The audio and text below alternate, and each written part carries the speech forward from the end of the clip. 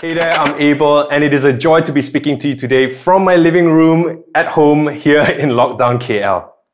Today we are continuing with the series King and Kingdom for our third and final part of the series. In part 1, Miles spoke to us about the King who is unlike any other, humble and powerful, great and good. Do you know this King? In part 2, Dan spoke about the kingdom of God as the rule and the reign of King Jesus in our lives. Have you made him your king? I want to speak to you today on what it means to be part of this upside down kingdom that Jesus is king in. It is a kingdom that doesn't give you just peace and a place, but an identity, a purpose, and belonging. I read this week that here in Malaysia, we have now lived through more than 470 days of some form of movement control order, or MCO. And perhaps after living in more than a year of some form of restricted movement, you may have felt a sense of being stuck or being purposeless, or maybe wishing you could be somewhere else or someone else. I know I have. As a reminder, smoking is not permitted in any area of the aircraft, including the lavatory. Tampering with, disabling, or destroying the lavatory smoke detector is prohibited.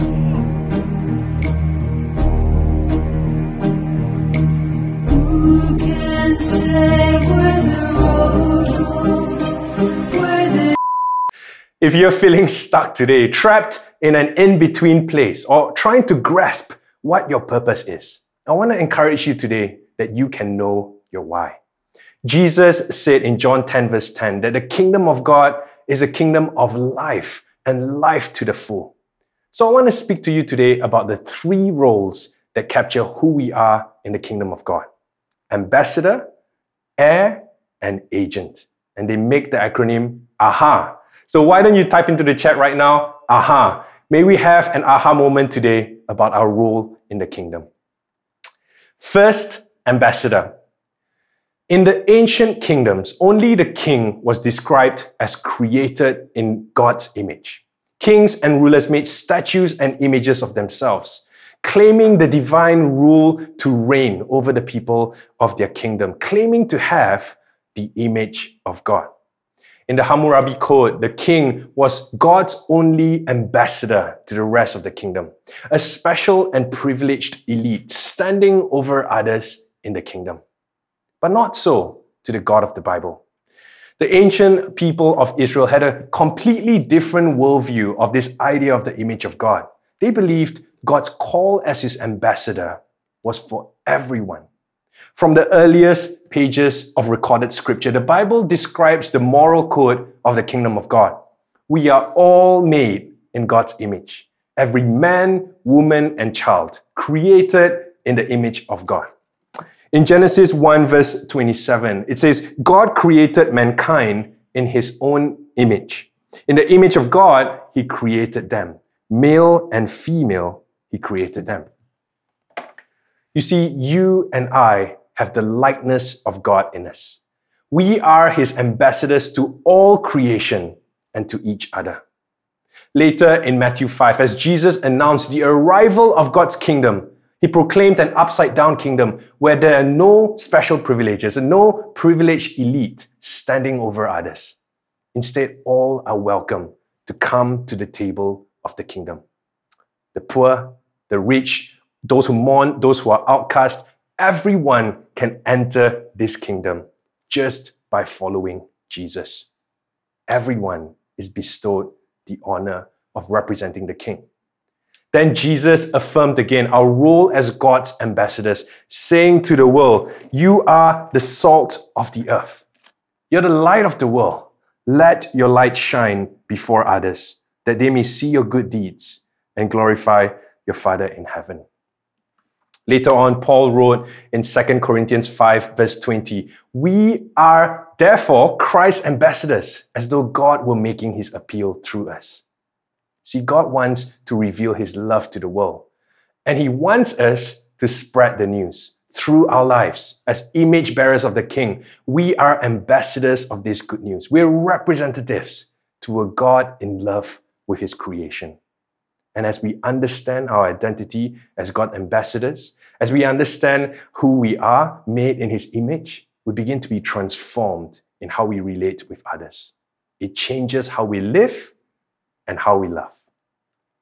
See, we can't show the love of God to others until we see the image of God in others. You and I have the image of God in us. But more than that, the people around us have it too. And that means we will treat the cleaner the same way we treat the company director. It means we can love our neighbor as ourselves. It means wherever we're planted, even grounded, whether in the room or on Zoom, we carry the presence of God that changes the world around us.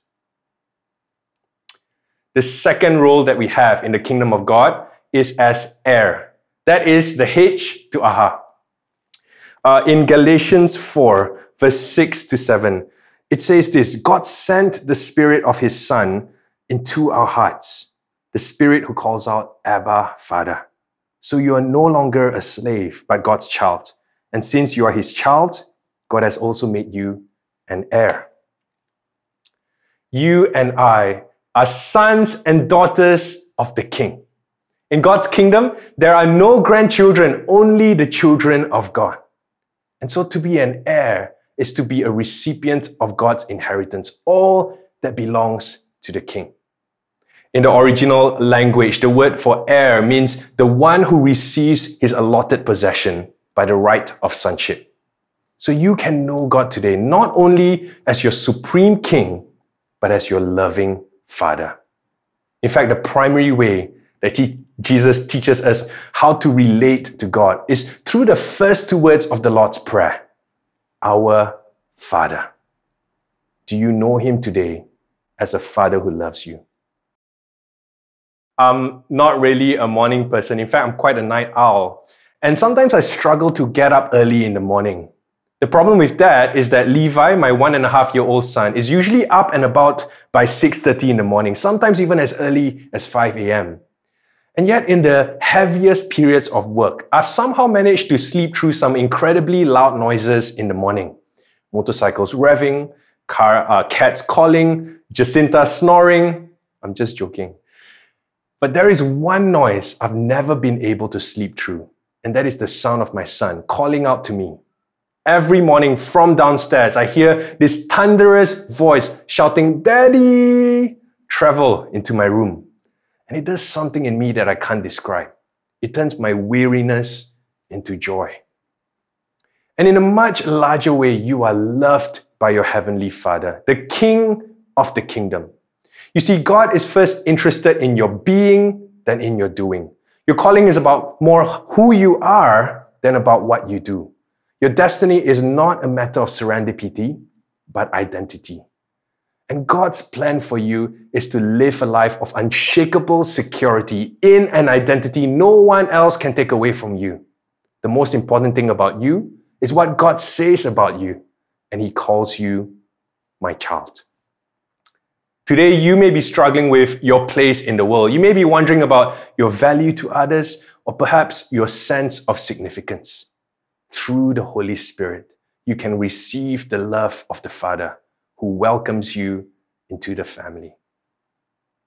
Being an heir of God means two things: that the King is your father, and number two, that we are siblings. Now, maybe the thought of having many siblings frightens you a little. After all, it's been said that the definition of a sibling is someone who is a combination of a best friend and a pain in the neck. It was the film director Baz Luhrmann who once said, "Be nice to your siblings. They are your best link to your past, and they will most likely stay with you in the future." And this is true about us as a church. As children of God, we have a shared past. God saved us from our sin and brought us into His family. He gave us a new purpose. He made us His new creation. We have a shared future. One day the war of good versus evil will be over.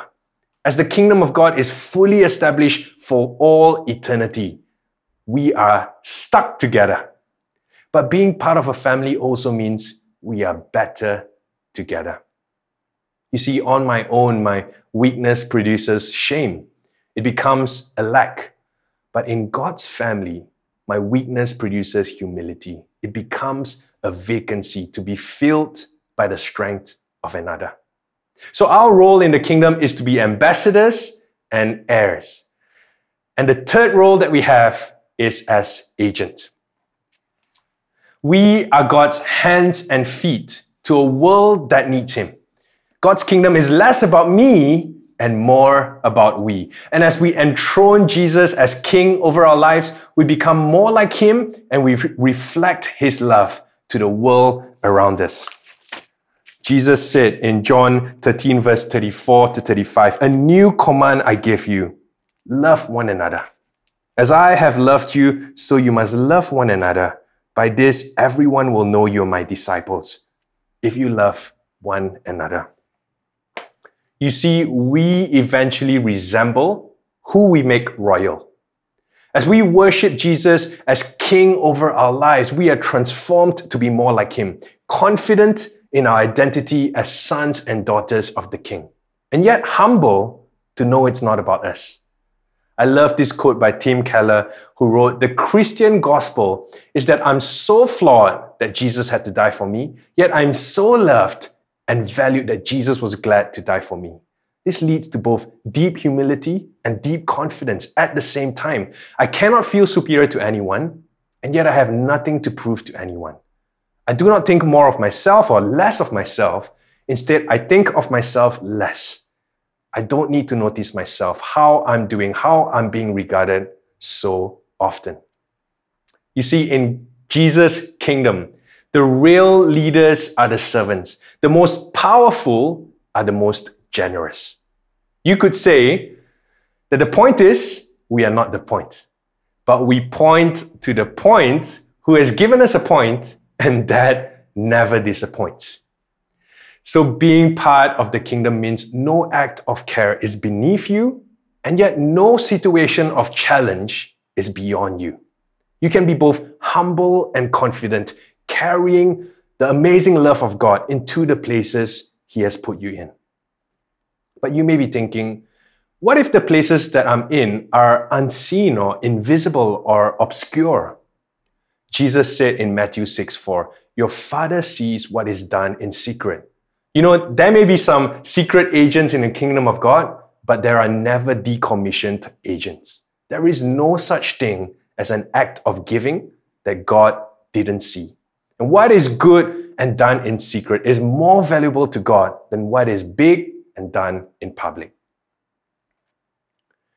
Earlier this week, I heard about the story of Rebecca, a woman in Hong Kong. And she heard one day about the story of a man in her brother's company who tragically fell into coma in a sudden way. One moment he was walking down the street in Hong Kong, and another he had fainted, just like that. When he woke up from his coma, he woke up completely paralyzed. When Rebecca heard about his story, she visited him in the hospital. And she found that he was completely paralyzed from neck down. Apart from being able to move his eyes and his finger, he was just immobile. And at 48, with the doctors telling him he could never walk again, he was utterly despondent. He just didn't want to live anymore. He had lost his will to live. But Rebecca decided to do something that was small, good, and faithful. She began to keep visiting him weekly to pray for him. Then one day, as her church ran an Alpha online course, she invited him to join it. Because he could move his fingers, he could still dial into the session of the Alpha. Because he could still move his eyes, he could still watch the videos. On the 4th week of the course, he said yes to following Jesus. Then one week, while his small group was praying for healing, he began to stand for the first time and walk his first steps again since the accident. Rebecca's act of faith had led to new confidence for this man. She was an agent of Christ's love for him. Today, what you may relegate as small, he elevates as significant. Every point of contact with another person we meet could be another point of connection with another person God loves. And today, whether you're in a crowded home with children, whether you are with your siblings, whether you're alone, far away from loved ones, you can show the love of God to the people He has brought into your life. Jesus said, they will know me by your love. And as you receive the love of the Father today through the Holy Spirit, He can give you a new love that overflows to the world around you. Amen. Amen. Why don't we just come to the Lord right now? And you may want to raise your hands like this, wherever you are, just to pray a simple ancient prayer, saying, "Come, Holy Spirit." We just welcome you into our spaces and into our time right now. And we thank you for your presence and we wait for you right now. Come, Holy Spirit.